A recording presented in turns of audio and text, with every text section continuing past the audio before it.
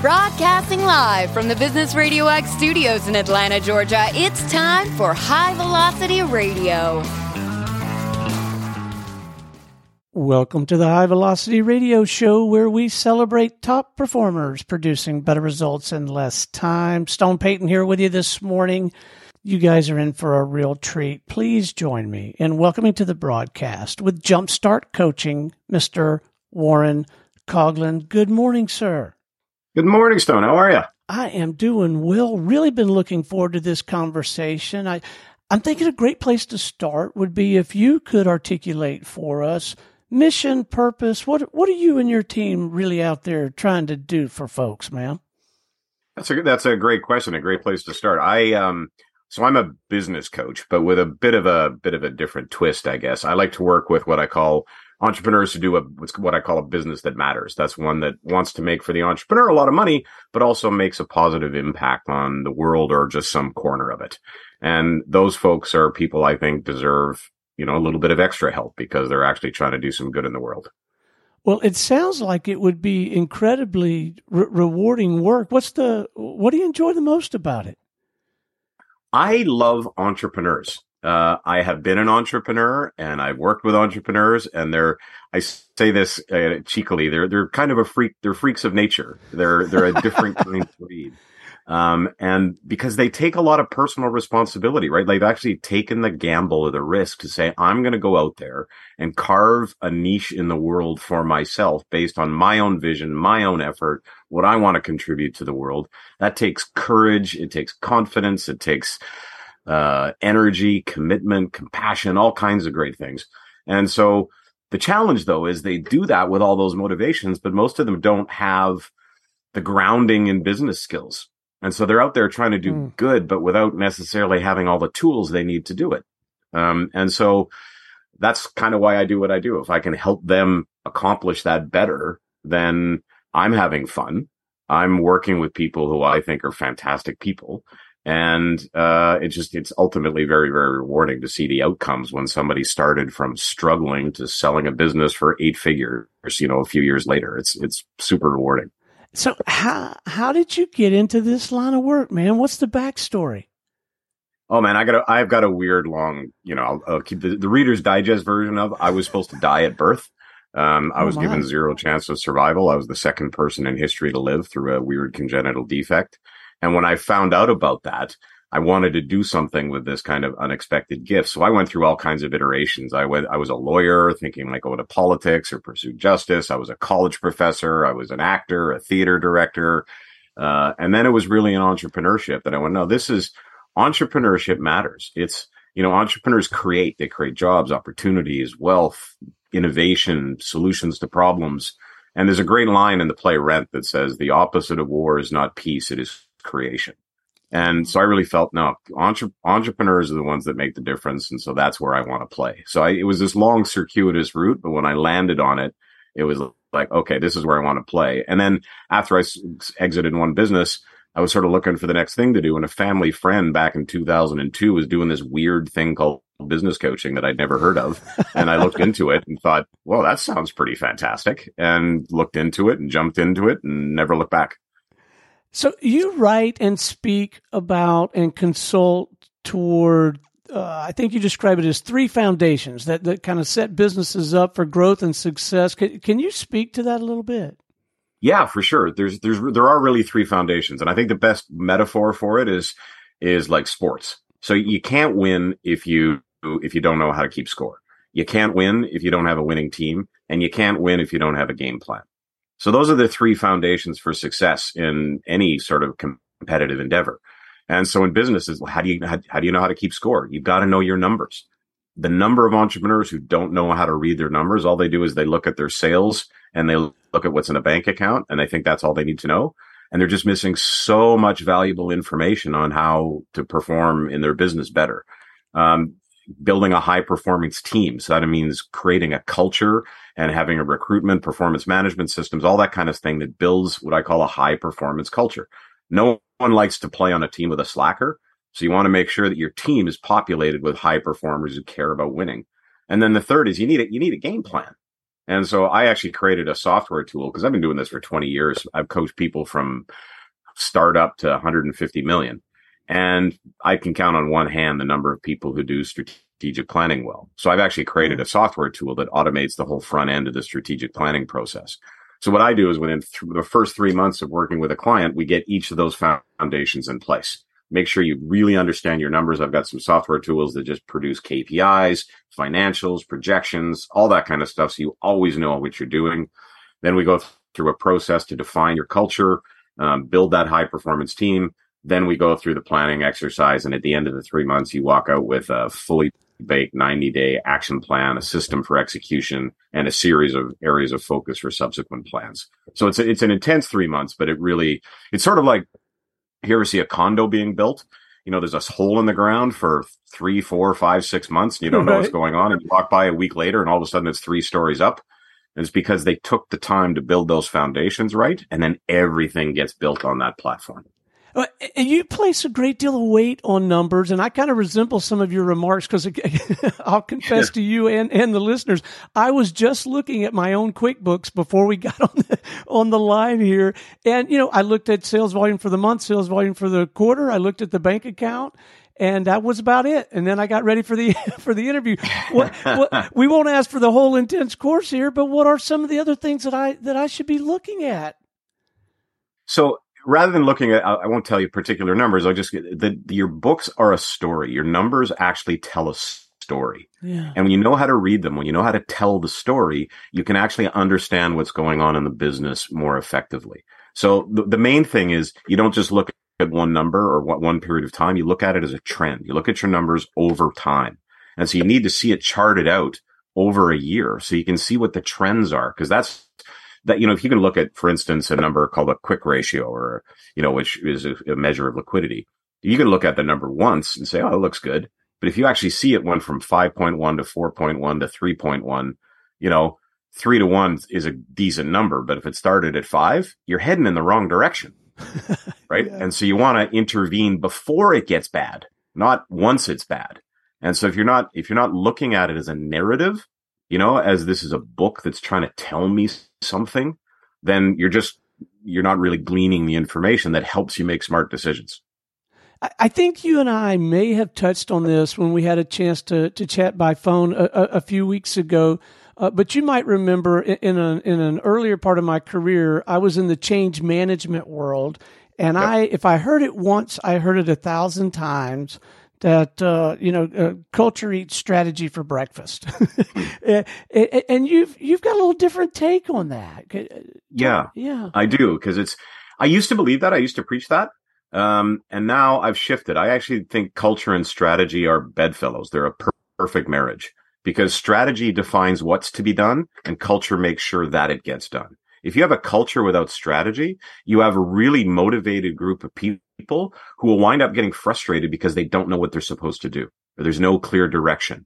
And then, you know, like winners want to win, right? So if you get just think of it again in a sports analogy. If you have a really, really great player and you put them on a team that doesn't have a strategy, they're going to get pissed off. They're going to get annoyed and frustrated, right? But if you put that person in another team with a coach who kind of knows this is the direction that we're going, this is the strategy that we're going to deploy, now they're liberated to really use their skills in a way that's going to motivate them. And so I think those two things, culture and strategy, when they're aligned, man, you're unstoppable then. I got to believe it has a tremendous impact and a real influence on your ability to recruit and develop and retain as well. Yeah. Oh, so again, you're a high performer. You're being offered 4 jobs. You know, and that's the reality right now in the marketplace, right? Somebody who's a high performer has lots of opportunity. So you look at a place, oh, they're going to pay me a bunch of money, but man, they're a dog's breakfast. They're a mess. And then there's this place over here that they're paying me a little less to start, but man, their path that they've laid out for me looks really interesting. And the culture they've got is aligned with my values. The people they have are other high performers, and I like to play with high performers. And there's some way for me to benefit when that strategy pays off. Which of those 2 jobs are they going to take? Right. You know, so you just put yourself in the position of the decision maker on the other end. Of course, they're going to go for that place that's got a clear strategy, a high performing culture, opportunity for growth.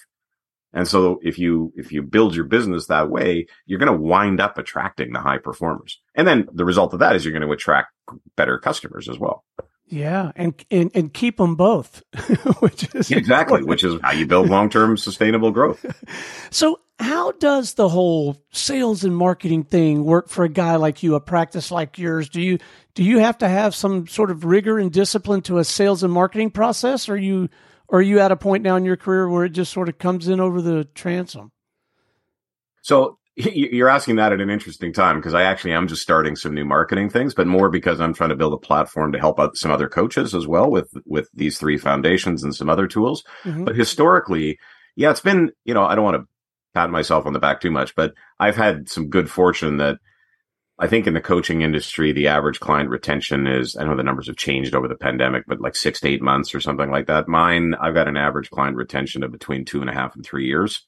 So I haven't had to do a ton of marketing. It's usually by referral, or somebody hears me on a conversation like this and then they reach out. So that's been my model. But now I am actually trying to be more proactive in marketing because I'm wanting to feed other coaches. So have you had the benefit of one or more mentors, especially in the early years when you made this pivot to this arena, of having a mentor or two that have helped you kind of navigate this terrain? Yes, very much. I was with a group of people, and I retained mentors. I went and studied with people. I wouldn't be here if I didn't have those folks. And I'll tell you I remember when I first started, I did this sales profile that says I have a really high personality match with consultative sales, but I wasn't selling. Like, my revenue was not where I needed it to be. And the organization I was part of, they actually at that point had a sales coach to go out with the coaches. And he went out with me on a couple of sales calls, and he actually reported back. He goes, "Warren's like the best sales guy you've got in the country." And I was so mad at that because it was just patently untrue, right? There were some things I was good at, but I wasn't closing. So by definition, his analysis was just wrong. And so I actually targeted a couple of people who did have high closing ratios, and I went and followed them. And then I realized there was just like 2 turns of the tumbler that I was missing. And as soon as I got those in place, my conversion rate started to skyrocket. So like, if it weren't for those couple people who let me go along with them, I would have never figured that out. And so having someone, because you can read, like, I read the books. I knew the theory of sales, right? But it was just contextually, there was just this little thing that I was missing. And as soon as I went, oh, that's what they're doing, then all of a sudden everything fell into place. So there are so many reasons to struggle or even fail on this entrepreneurial journey that so many of us are on. There's COVID, there's inflation, there's potential recession, there's the challenge in the labor market. Do you think resiliency and working through all of that comes back to what you mentioned earlier in the conversation, the personal accountability, the self-awareness, somehow coupled with these disciplines of strategic planning? Is that the magic? Is that what helps us get through it all? Yeah, there's a common approach. I call it the brute force approach, right? That a lot of people use, which is I'm just going to jam my way through it. And I admire people who do that. And there are some people who succeed just through brute force. And so that resilience is one piece of it, but the discipline is also required, right? And I use a metaphor of poker. Some people think poker is a game of luck, right? But it's not. Poker is a game of skill, of which chance is an element. Business is the same way. So in poker, a rookie can beat a pro in a given hand, but a pro will always win the game. And why? Because they have the discipline, they have the skills, right? So you can't just sit at the poker table and say, I'm going to be resilient and just keep trying when I don't know what I'm doing. You're going to continually get your butt kicked, right? But if you say, I'm going to be resilient and I'm going to study and I'm going to watch those people who are successful and I'm going to try those strategies, then you will wind up being successful, right? There's a reason why when you look at the people who are most successful, if you look at their history, they've had failures, but they don't just keep failing. Each one of those failures, they reflect and they learn from, right? So it isn't just resilience that I'm just going to keep pushing against a brick wall doing the same thing. It's resilience to say, I just need to figure out a different way of doing it. I'm going to have faith in my ability. I'm going to have faith in my dream and vision, but I'm not going to have faith that just the way I do things or the way I want to do things is the right way. right? So it requires a certain humility that goes along with that resilience to be open to the learning. So if and when you get a little worn down, the batteries run a little bit low, where do you go? And I don't necessarily mean a physical place, but where do you go for, I don't know, inspiration, to recharge, get refreshed? What do you do personally? I do a few things. So one actually is a physical place. I get on a mountain bike and I go in the woods and I go mountain biking for a couple of hours. That just lifts me like nothing else. I also do something called NSDR, which is non-sleep deep rest, also called Yoga Nidra. It's sort of a form of meditation, but it's a little bit different. There's a neuroscientist, Andrew Huberman, who really has turned a lot of people onto that. It's a really, really useful technique. And then do some journaling. And then as well, I have some really, really good friends.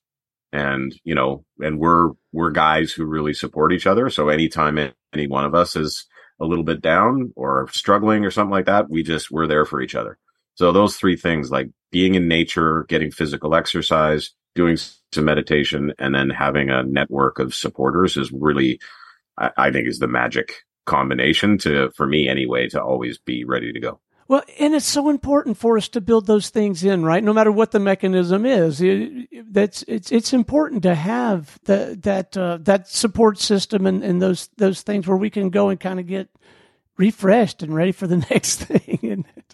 Yeah, and you know, if as a side note, there's a thing, right, that, you know, men don't talk about their feelings and all that kind of stuff. So there's just this part of the conversation is directed specifically at guys. What I found, like with this group of buddies I've got, there's actually a lot of vulnerability that we share.